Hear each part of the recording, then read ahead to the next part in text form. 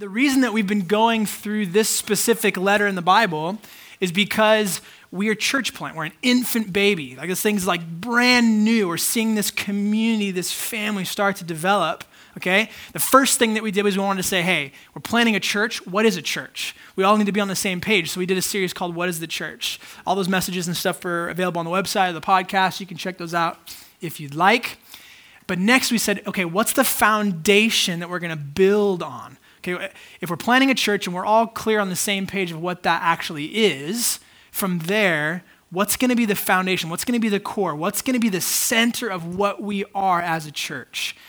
And the cool thing about the book of Galatians is that Paul makes it abundantly clear that the central thing in the Christian's life is the gospel of Jesus, the good news that God took on flesh, came to earth, lived a perfect life in our place, died the death we deserve in our place to reconcile us in relationship back to God forever. Okay? If we believe that truth, not just conceptually, but if we actually hold tight to it, it has the power to free us from the bondage of sin, has the power to actually influence our new desires as a new creation, and to live lives of abundance, the way that God designed for us to live, in unity and harmony and love and peace and joy. It's amazing that we don't ever move on from the gospel. We just go deeper into it. It's amazing, okay? So that's what we've been going through. We're wrapping this up, like I said, next week, our final Sunday evening gathering before we get moving towards Easter and towards launch. We're going to wrap up Galatians next week. But tonight, go ahead and flip to Galatians chapter 6. We have a few more verses to go through. While you guys are flipping there, I was chatting a little bit with Jack about 2 minutes ago, and we were talking about how this has been, we've talked about this on Sunday nights, this has been the craziest cold and flu season maybe on record, like ever. I cannot remember a time when it was like, no joke, I think I got this cold 3 times in like 2 months. It was out of control. I think for the last 4-ish months, someone in my family, I have 2 daughters and my wife Ebony, someone in my family has been sick in the last 4 months, like at all times. It's been crazy. My family's gotten rocked by this cold. But in this season, Ebony and I, we've kind of used this to try to teach our children, our daughters, about the importance of healthy living, right? So like, wash your hands. You don't want to get sick again, right? Wash your hands. Like, you need to eat the dinner that mommy made for you. You need to eat nutritious foods to boost your immune system. You got to get enough sleep, sweetie. Like, we've been wanting to teach them about healthy living because we don't want them to spread the disease, okay? All of us, I feel like, raise your hand if you've gotten sick in the last, 3-4 months. Yeah, like most of the room. It's crazy. It's like an outbreak. Okay, we don't want our kids to spread the disease. Did you know that sin works a lot like that? Sin's like a disease. It infects like each of us, and instead of us doing things to promote spiritual health, we actually end up doing the opposite. I mean, think about it, like when someone sins against us, how do we usually respond? I find myself usually wanting to respond back with more sin. Like the other day, Vivian, my youngest daughter, came to me crying, and she's like, Daddy, Sissy hit me. And I'm going to investigate, like, hey, girls, what's going on? And Millie goes, she hit me. So it's like violence meets violence meets violence. We respond to the sins of other people against us with more sin. Just like a disease, sin spreads to us, and then we pass it along to other people. And you have this endless cycle that continues of the spread of this spiritual sickness of sin. It's like you ever see like a rock get dropped into like a pond, right? And you have the ripples. You guys have seen ripples in water, right? Like, think about this. Think about if you examine your life tonight. Okay, maybe just the last week, maybe the last year, maybe the entirety of your life. If you think about it, you examine it, what are the ripple effects of sin, like other people have sinned, how the ripple effects of that has affected you? I think just probably statistically, there's like abuse in the room, trusted people that have hurt you, compromised you, betrayed you, maybe neglected you. And on the flip side, think about the ripple effects of your sin that has affected other people. For those of you guys that are married, it's just like, I think about all the ways Ebony should have left me like day 2. She's put up with a lot of my crap. The ways that our sin affects other people. So before we jump into the scriptures tonight, it's great to study the Bible. I love the scriptures, but I really want to encourage you to examine the reality of where you're at today so that we can glean as much wisdom from the scriptures as possible so that they can actually affect our heart and actually change us. So before we move forward, I want you to think about that. I want you to think about, as you examine your life, how has the ripple effects of other people's sin, how has it specifically affected you? And how has your sin, the ripple effects of your sin, how has that affected other people? Because today we're going to talk about the choices we make and how they actually have the power to promote the spread of sin, or they have the power to promote spiritual health and wellness. So before we jump in, I'm going to pray for us. Will you join me? Oh God, thank you that you really are the great physician. Thank you that you love us despite our rebellion, despite our rejection, despite us wanting to do our own thing. Like you really are still so committed and faithful. It's amazing. And I thank you that the power of your grace and the power of your love actually can transform us. And not only transform us from the inside out, but can transform all of creation. It can transform everything around us. So Spirit, in this moment, I want to pray for me, like that you would get all the junk out of my mouth, like anything that you don't want to say, get rid of it. Help me to honor and serve my friends. And I pray that you'd give us all like ears to hear you clearly, Holy Spirit, and eyes to see you more clearly. We want to enjoy you in every single area of life. We want to follow you as your disciples. So would you help us to do that? Would you grow us? I love you, Jesus. And I pray these things in your holy and beautiful name. Amen. Okay, so Galatians chapter 6, we're going to be reading verses 6 through 10. Okay. Let the one who is taught the word share all good things with the one who teaches. Do not be deceived. God is not mocked. For whatever one sows, that will he also reap. For the one who sows to his own flesh will from the flesh reap corruption. But the one who sows to the Spirit will from the Spirit reap eternal life. Verse 9. And let us not grow weary of doing good, for in due season we will reap if we do not give up. So then, as we have opportunity, let us do good to everyone, and especially to those who are of the household of faith. Okay. So I'm going to spend the rest of my time going through 3 things, okay? I'm going to touch on 3 things. The first is this: partnership in the ministry. Second, the law of sowing and reaping. And thirdly, the potential harvest, okay? So partnership in ministry, if you're taking notes, the law of sowing and reaping, and the potential harvest. Okay, let's talk about partnership in the ministry. Look back at verse 6 here. Verse 6, what it's doing is Paul's describing the relationship between a pastor and the church. Okay, he says, let the one who is taught the word share all good things with the one who teaches. Okay, I probably spent more time than I should have studying just this verse this week, okay? I studied it a ton. And to just be totally vulnerable and honest with you guys, there's no getting around it. Paul is referring to the material provision of pastors and teachers. Okay, no joke. I read over a dozen commentaries. I dove into this because I was like, I really want to reflect what Paul's trying to say here and not just come up with something that I think is right, okay? So instead of awkwardly having the pastor tell you to provide for the pastor, I'm just going to read you the quotes of some of these biblical scholars and what they have to say, okay? So I'm going to read you these. There's a handful of them. I think they're really helpful, and you'll see where I'm going in just a second. Okay, Simon J. Gathercole says this, quote, Paul instructs the church to support its teachers materially with food, money, and whatever good things are appropriate. R. Kent Hughes and Todd Wilson, he writes one of my favorite volumes of commentary, says this, quote, there is an exchange that ought to take place within the life of every healthy church. On the one hand, pastors ought to share with the congregants the spiritual resources of the Word of God so that congregants can be nourished and equipped to live for Christ.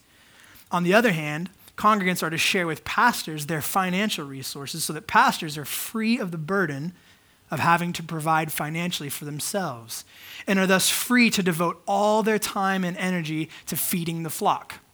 Okay, one more. J.D. Barry says this, quote, Paul instructs the Galatians to regard their teachers as ministry partners and help meet their needs. Okay, so listen, I know it can kind of be awkward, the pastor telling you, hey, provide for the pastor. That's ultimately not what I want you to hear out of this. Okay, what I want you to understand is first and foremost, your purpose as a Christian. Your purpose as a Christian is to enjoy, obey, and operate like Jesus in every area of your life. Marriage, finances, work, home life, out of home life, when you're by yourself, when you're with a group of people, when you're eating dinner at the restaurant, and when you're hanging out at the park. Every single area, every single moment, you enjoying him, obeying him, and operating like him. Okay? That's your purpose. That's my purpose. That's the purpose of every Christian. Okay? My job is to help you do that. And not only is my job to help you do that, but it's to help you help others do that. Make sense? You tracking with me? Okay. You guys remember the movie Jerry Maguire? Yes. Remember that classic scene where he's like, help me help you. Help me help. That's literally what this is, okay? It's help me help you. It's a relational thing. I'll get into that in just a second, okay?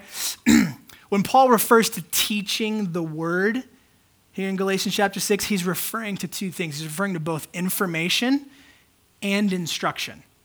So it's not just head knowledge. It's not just, here's what the Bible says. That's part of that's important. He's talking about information and instruction. He's talking about the what of the Christian life and the how of the Christian life. It's both. It's a both and thing, okay? I think it's important. We're going to break out into the Greek a little bit here.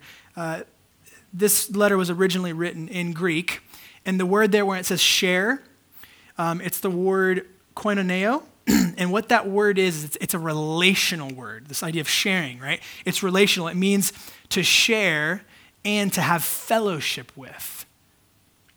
It also means partnership.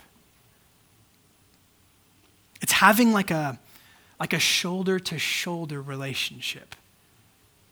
Okay, there's equality, there's sharing, there's fellowship, there's partnership, shoulder to shoulder. It is not a business relationship. And oftentimes when you think of material provision, especially when you're talking about money, oftentimes it can easily go into like a business transactional thing. That is the opposite of what Paul's saying. He's using relational connection. He's using sharing as in fellowship and partnership. He's not referring to like payment. Unfortunately, I've witnessed some unhealthy relationships between churches and their pastors. There's no perfect church. There's no perfect pastor. But I have seen some things where there can tend to be, on the unhealthy end of the spectrum, there can tend to be this mentality where it's like, my tithe pays your salary.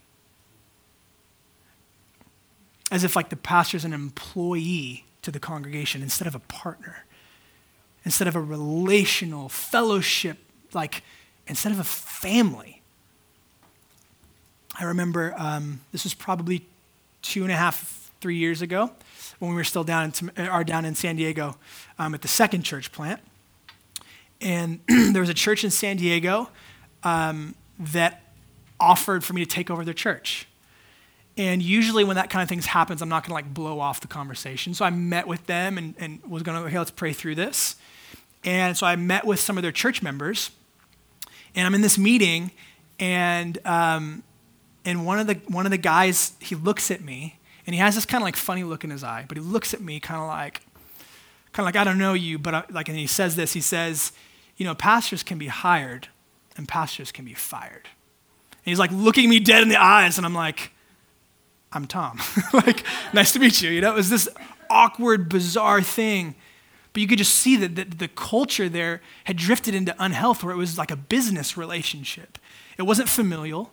It wasn't relational. It wasn't a partnership per se. It was more of a business transactional thing. But that's not what Paul's referring to. He's not saying this is a business thing. He's saying this is a mutual sharing of gifts and resources because it's a family. It's not a payment.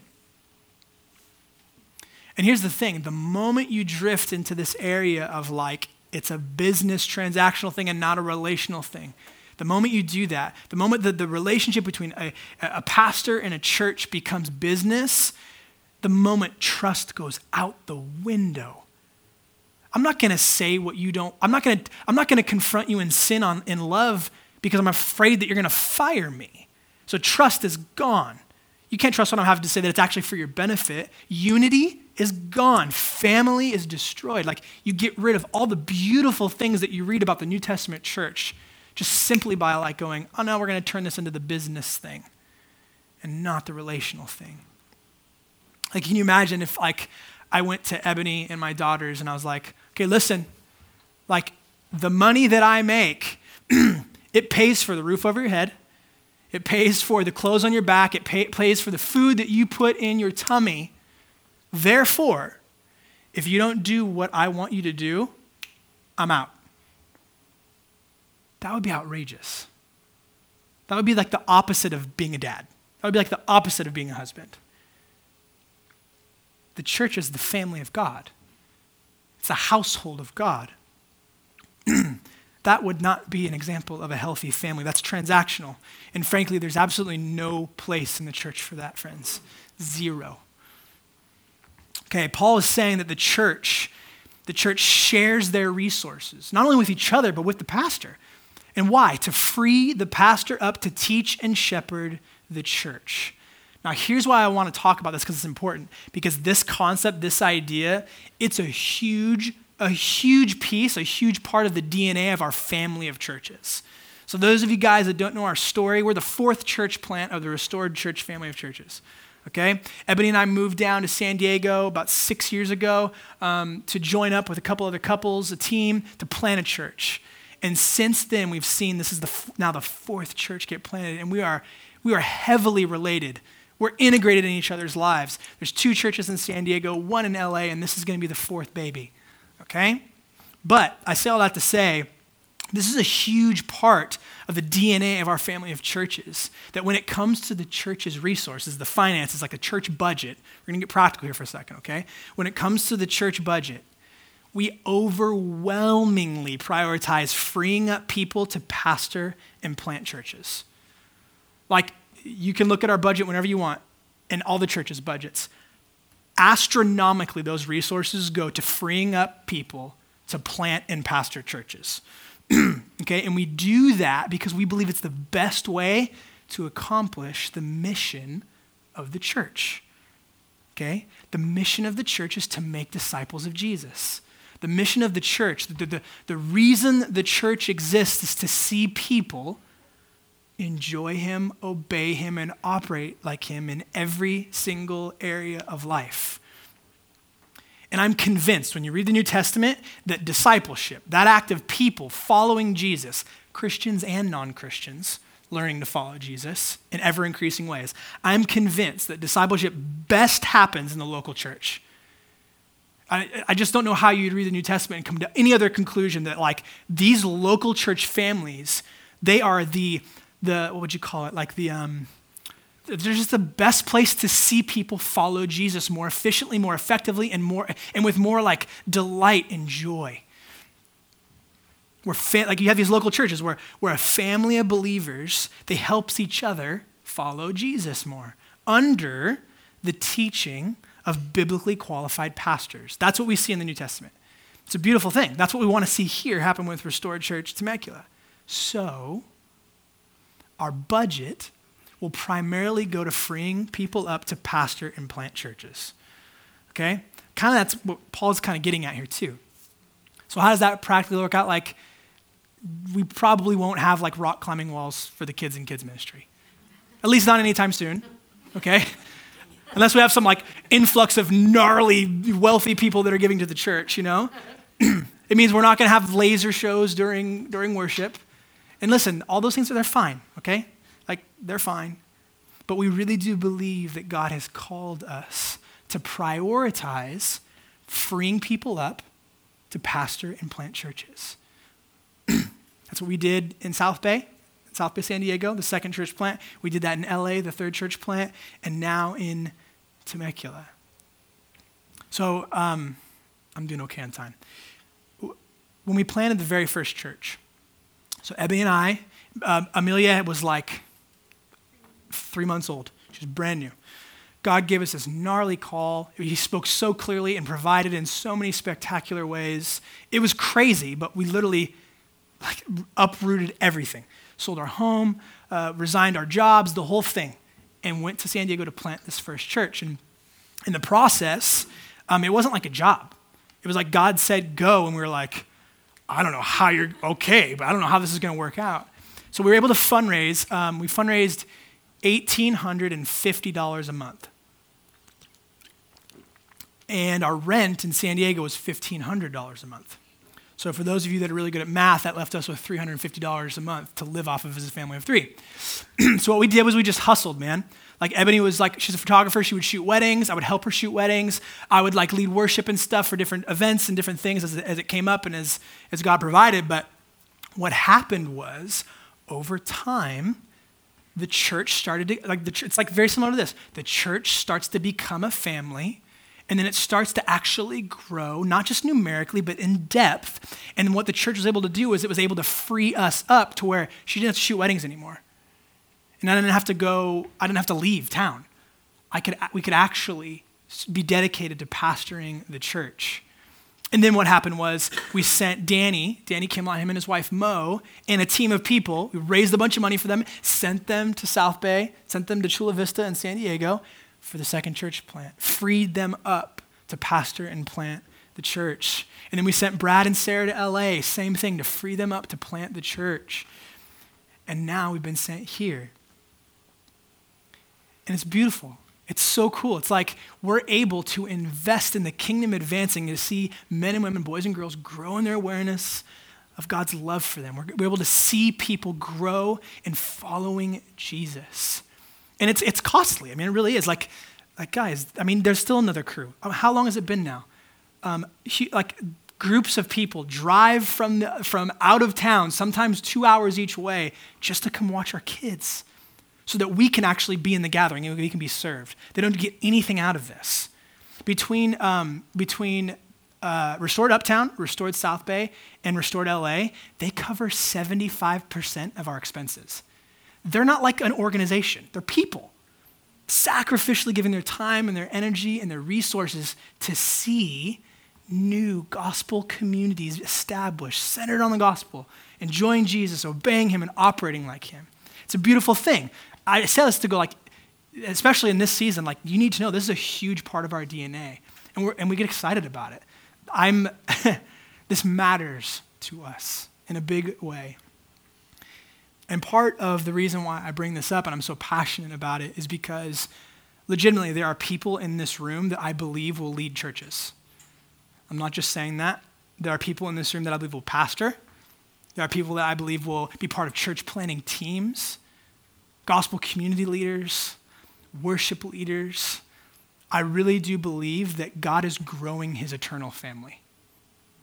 And in the same way that you guys that are adults, one day you lived in your dad's house, and then you grew, and then he has a call and a purpose on you to go lead your own family and to go into the world to live out your purpose. I genuinely believe that there are leaders in this room that God's going to call and equip and release for ministry. And I want to be your biggest cheerleader. I want to be able to give you as much money as I possibly can. I want to be able to give you as much human resources as I possibly can. God really is in the process of redeeming all things, and he's going to do it through his church. Okay, we want to see healthy partnerships in the family of God, pastors and churches loving and serving each other. It matters to us. Okay, second thing, the law of sowing and reaping. Look back at verse 7 here. Paul says this, "Do not be deceived. God is not mocked. For whatever one sows, that will he also reap. For the one who sows to his own flesh will from the flesh reap corruption. But the one who sows to the Spirit will from the Spirit reap eternal life. Okay, when you read this, at first glance, it can look like Paul is contradicting everything that he said previously in Galatians. Okay, like Paul's like message, the whole book of Galatians is don't move on from the gospel. Like you don't ever move on from the reality of that it's God's grace alone that reconciles you to himself. It's God's grace alone that gives you righteousness, not your performance. He says it's not your performance that saves you. It's God's grace through Jesus. So Paul here, he's not like ditching the gospel and promoting karma all of a sudden. I mean, think about it. Think about Jesus' life. Like, Jesus' life totally dismantles karma. Like, he was perfect, totally sinless, his entire life. And what was the end result? He got brutally murdered and betrayed by his friends. Like, to me, that sounds like bad karma. But if anyone in the world deserves good karma, it was Jesus because he was perfect. Okay, his life dismantles karma. Paul is referencing the biblical principle here of sowing and reaping. Okay? And it's a principle that actually it shows up 66 times in the Old and the New Testament. And hear me say this, it's not in opposition to the gospel. It is not in opposition to the gospel. The gospel is that God forgives. Okay, it's that God reconciles. It's a relational thing. Through Jesus, God covers our sin and then gives us a righteousness that reconciles us back to him. It's a relational thing. Are you tracking with me? Okay, that's the gospel. Sowing and reaping has to do with practical consequences. So I'll give you an example. Vivian, my youngest daughter, she loves to jump on our bed. No matter how many times I tell her, sweetie, do not jump on mommy and daddy's bed. She will climb up there and she'll get buck wild and go crazy and then jump on the bed. And here's the thing, she knows that she's not allowed to jump on the bed. She knows this. And I remember, it was probably two months ago now, maybe 3 months ago. We're getting ready. It was a Sunday, actually. We're getting ready to come here for gathering. And Vivi climbs up on the bed. I'm like, Vivian, get off the bed. And she kind of gives me that look like, what are you going to do about it? And I'm like, Vivian, like, come on. But I'm still trying to get ready, so I'm not able to give her my full attention, which is my bad as a dad. And she starts jumping on the bed, and I look at her, I go, Vivian, do not jump on the bed. And as I'm saying that to her, she keeps jumping, and then what does she do? She's a toddler. She loses her balance. She falls, and literally falls off the bed. Our bedroom door is right there. She smokes her eyeball right against the door. And it was like the noise, boom, like you hear. Both of us looked and were like, ER, here we go. Like it's going to be, like it was that oh no moment, you know? And it was bad. She had this gnarly black eye. And in that moment, like she rejected my direction. She did. She disobeyed her dad. And in kind of doing so, she didn't just like reject my direction. She kind of rejected our relationship. Like I'm her father. And she said, no, I'm going to do my own thing. Those of you guys with kids, there are times when it's like frustrating your kids aren't doing what you want. But then there's times you're like, oh, I feel rejected by you. Like God's placed me in your life to demonstrate healthy authority and to care for you, to use that authority to bless you. So there's this reality of she disobeyed, she rejected my direction, she essentially rejected me. Listen, of course I forgave her. I'm her dad. I love her. I love my girl. Of course I forgave her. Of course her and I are relationally reconciled. Of course. But here's the thing, that doesn't magically remove her black eye. For 2 weeks, I think some of you guys probably saw it. She had this black eye. It doesn't magically remove her black eye because when a toddler with a poor sense of balance jumps on the bed, what happens? They fall off and they hit their head. Like that song, 4 little monkeys jump on the bed. One fell off and bumped their head. Because what you sow, you will reap. The choices that you make, they genuinely have consequences that is different than God reconciling our relationship to the blood of Jesus, okay? Tim Keller, one of my favorite leaders in the church, he used to lead a church in New York City. He says this, quote, this idea of what you sow, you will reap, the choices that you make. He says, quote, in farming or gardening, this is an absolute principle. And Paul appears to want us to see at least two aspects of it. First, whatever you sow, you will reap. If you sow tomato seeds, you will not get corn, no matter how much you want corn to grow. Second, whatever you sow, you will reap. Though the seed may lie in the ground to no apparent effect for a long time, here's the thing, it will come up. It's not the reaping that determines the harvest, but the sowing. And this law of returns is as unstoppable in the moral and spiritual realm as it is in the agricultural one. What we experience in this life is a direct result of the choices we make. Like all of us would say, oh yeah, that makes sense. But I think oftentimes we don't live that way. I mean, think about it. Like if I eat an entire large pizza every night for dinner for the next 30 days, like God can certainly forgive my sin of gluttony. Absolutely. But it's not gonna stop my love handles from kind of growing a little bit. What Paul's getting at here, friends, in verse 8, is this idea that when you participate in sin, you're sowing into your life an appetite for it. Track with me for just a second. He's saying that when you sin, your craving for sin actually grows.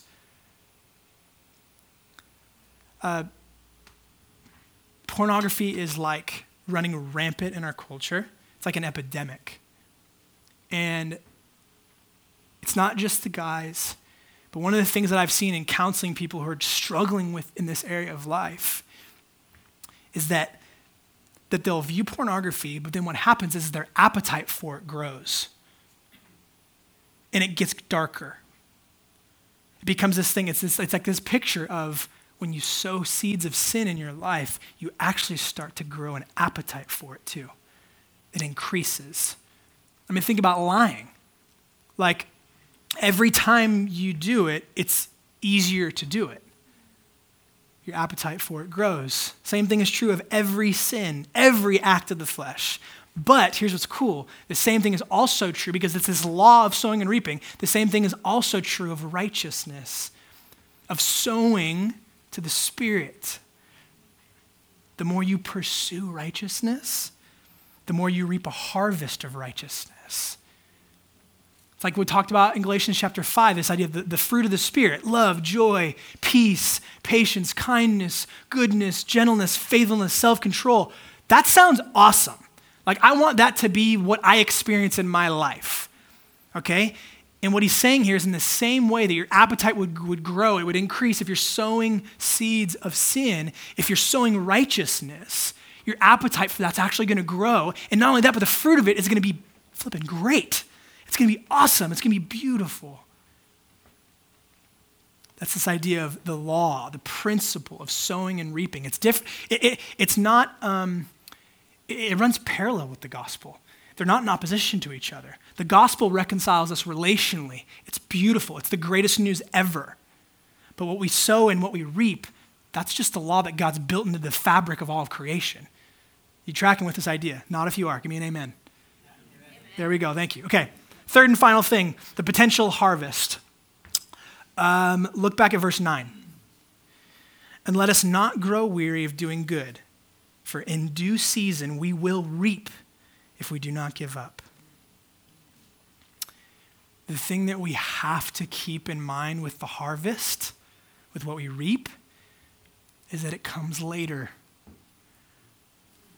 It comes after the sowing. It's something you have to wait for. And I don't know about you, I hate waiting. Like, I want things now.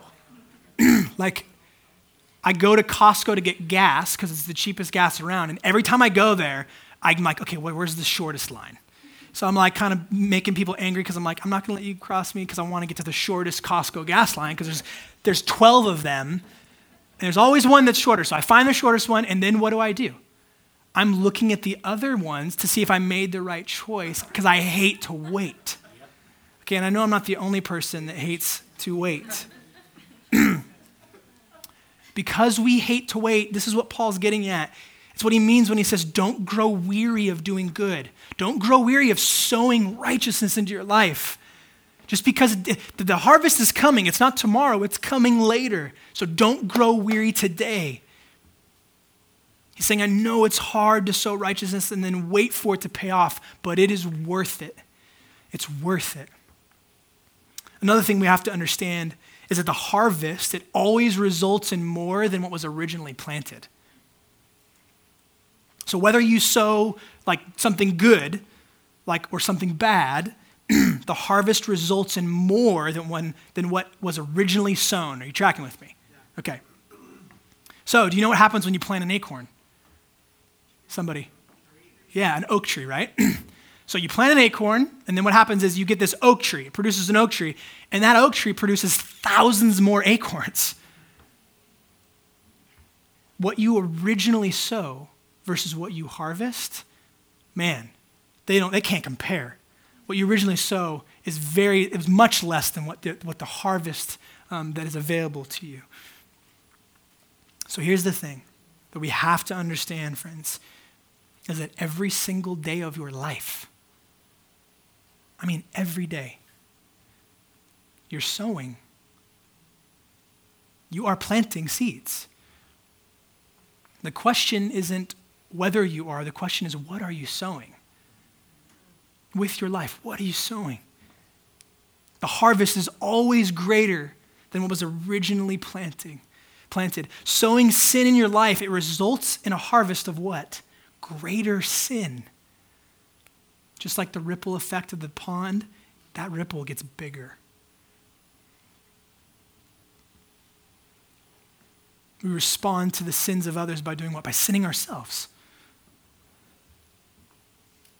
And on and on and on that cycle goes. And too often I witness people struggle with circumstances in their life. I feel like I'd say the majority of conversations, whether it's counsel or just with friends, that people are like, I'm struggling, it's because it has to do with the circumstances in their life.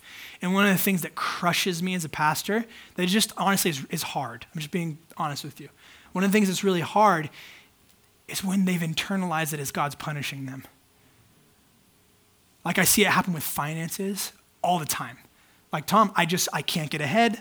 Like I have this debt. I'm stressed out about this. I'm freaking out about money. and then the phrase will come like, why is God doing this to me? Like, what did I do? Why is he punishing me? And it's hard. I want to love this person. I want to be compassionate with them. And I'm no different than them. I do the same stupid stuff. But the reality is he's not punishing them. They're just experiencing a rough harvest. But the harvest is the harvest is directly related to what they sowed, to the choices that they made when it comes to their finances.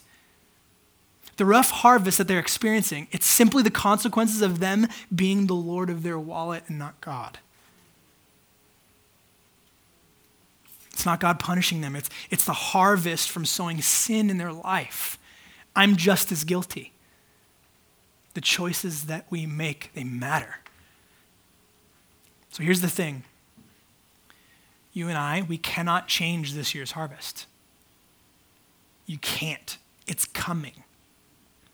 The seeds that you've already sown, you will reap. The seeds that I've already sown, I will reap. We cannot change this year's harvest because the seeds have already been sown. But guess what? We can change next year's harvest. You ever hear that old saying that the best time to plant a church, the best time to plant a tree is 20 years ago? Like, it's true. Hello, I'm such a church planner, it's hilarious. When I was prepping this, guys, like I had this thought of like, and honestly, it wasn't even so much a thought as much as it was just like I just got bummed out for about an hour. I'll be honest. I was like, I've wasted so much time. I've wasted so much time sowing nonsense and then reaping a harvest that's just rough. Like I wish I would have started at like 2. My life would be so much richer, you know? Like I had that like, the woe is me thing. I've wasted so much time.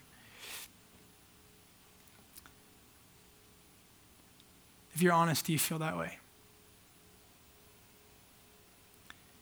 It's okay to feel that way. It's not okay to stay there. Do not dwell in that place. Listen to Paul's words.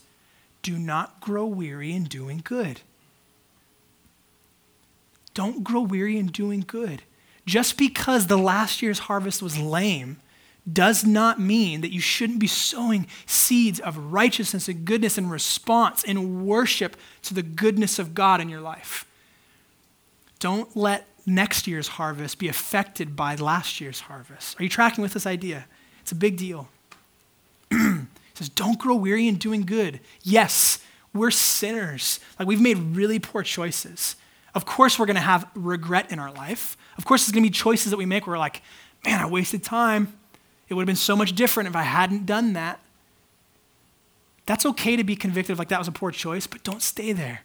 Don't grow weary in doing good. And then he says, especially to the household of faith. Friends, we're planning a church. It's incredible. We're planning a church. And what each of us does today will affect the future harvest. What you sow, you will reap. The choices that we make matter. So here's the thing. I want you to seriously think about the harvest that you want to see. Like dream a bit. It's kind of fun. Fantasize a bit. It's kind of fun. Like what kind of harvest do you want to see? In separate areas. Okay, let's talk about first and foremost. What kind of harvest do you want to see in this church plant? The depth of relationship, the depth of love, the depth of care and provision and closeness. Not just with adults, but with children. And the way that this church might relate to our city, to our neighbors, to men and women who either don't know the love of Jesus or have been really hurt by the church. Like think about this. What kind of a harvest do you as an individual want to see in this church plant? What kind of a harvest do you want to see in your family? In your marriage? In your parenting? In your friendships? In your relationships? What kind of harvest do you want to see? Dream about it, fantasize about it, picture it in your mind. What kind of harvest do you want to see even in your finances? I'm not preaching name it and claim it. Do not hear me say that. This isn't a prosperity gospel. This is a principle in the Bible that what you sow, you will reap. Okay? Jesus isn't afraid to talk about money. I don't want to be afraid to talk about it either. What kind of harvest do you want to see? We need to understand this idea, this law, this principle, that the choices we make today, they matter, and they affect the harvest that we're going to see in the future. Okay, I'll call the band up. I'm going to close with this.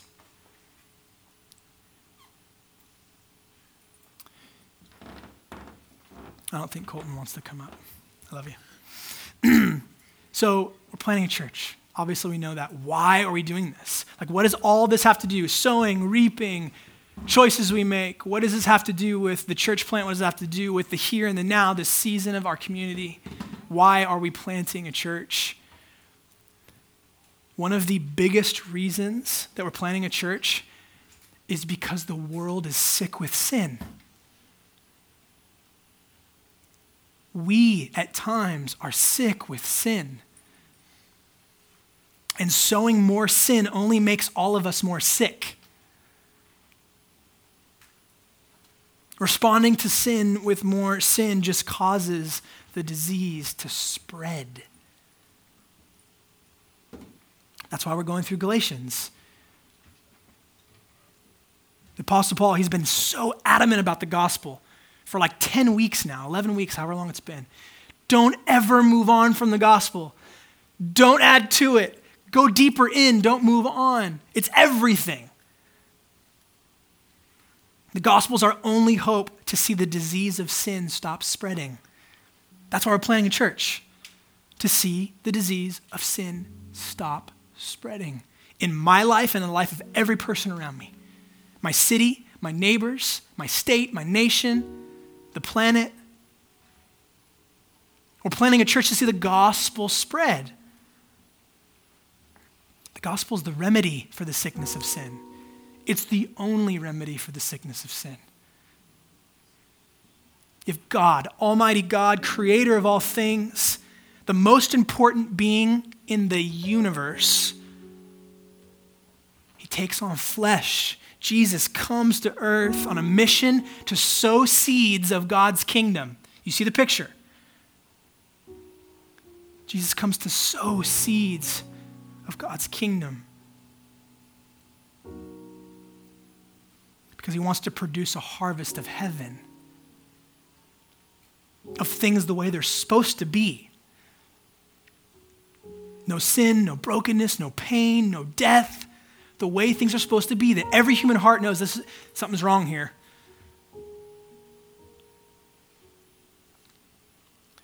I'm almost done, I promise, but I want to read you one more scripture from Matthew chapter 9. It's verses 35 through 38, and it's basically Jesus talking about this idea of the harvest. And Jesus went throughout all the cities and villages, teaching in their synagogues and proclaiming the gospel of the kingdom and healing every disease and every affliction. Listen, you only need healing when you're sick. Verse 36, when he, Jesus, saw the crowds, he had compassion for them. This is the crowds of people who have rejected him with every choice, not every choice, the vast majority of choices they've ever made in their life. My way, not your way, God. When Jesus saw the crowds, he had compassion for them because they were harassed and helpless like sheep without a shepherd. Verse 37, then he said to his disciples, the harvest is plentiful, but the laborers are few. Therefore, pray earnestly to the Lord of the harvest to send out laborers into his harvest. Friends, Jesus Christ, God in the flesh, he came to live in your place, to die in your place, to pay for your sin, to forgive your sin, yes. But check this out. He also came to free you from sowing seeds of sin in your life, and instead to join him in sowing seeds of God's kingdom. You see this? God's kingdom is doing things God's way, his rule, his reign. So, as I close, imagine what your life would look like. Imagine what your life would look like if you sowed seeds of doing things God's way, not yours. Imagine what this church plant would look like. And not just now in this season, but in maybe like 5 or 6 generations down the line. Not just when I'm dead and gone, but when our kids are dead and gone. Imagine the blessing. Like fantasize and imagine this harvest. Let me pray for us. God, thank you that you include us in the work that you do. Your desire is to see souls reconciled to you, and your desire is to see all of creation redeemed. Your desire is to see this pond, this cesspool of sin where there's ripples from coming out from every single one of us that's hurting each other and being hurt by each other. Your desire is to see that calm. Your desire is to see unity and love and peace and joy. Relational reconciliation between God and man and man. So Father, I pray I pray that you would, if this doesn't matter that much to anybody in the room, I pray that it would. I pray that you would open our eyes and our ears. I don't care. I know it's late and it's kind of it's not the most convenient time. We're tired, but I pray, Holy Spirit, that you would hover on us, that you would birth something new in each of us. And what you would birth is a desire for righteousness, not to earn your approval. We already have all the approval we could ever have because we have Jesus' righteousness that clothes us. So I pray that anybody in the room, if their faith is in their performance, they'd see that that's futile and they'd put their faith in Jesus. And also pray, God, that you would help us to, like Jesus, sow seeds for your kingdom. That's what I really want, God. I really want that. I'm asking you. Jesus said, as the Father has sent me, even so I'm sending you. So would you send us to be seed sowers? Not of our kingdom, not of the way that we want things to be, but the way that you want things to be. And the beautiful part of that is we get to reap that beautiful harvest. And help us to not grow weary, because the harvest does not come overnight, but you promise that it will come. So comfort us. Help us to dream, Holy Spirit. Help us to fantasize even. Help us to imagine our lives in partnership with the God of the universe, sowing seeds that will ultimately result in a harvest of holiness and your kingdom coming. I love you. I'm inspired by your word. And I pray, Lord, that we would be men and women who boldly respond to it. I love you, Jesus. Pray these things in your holy and beautiful name. Amen.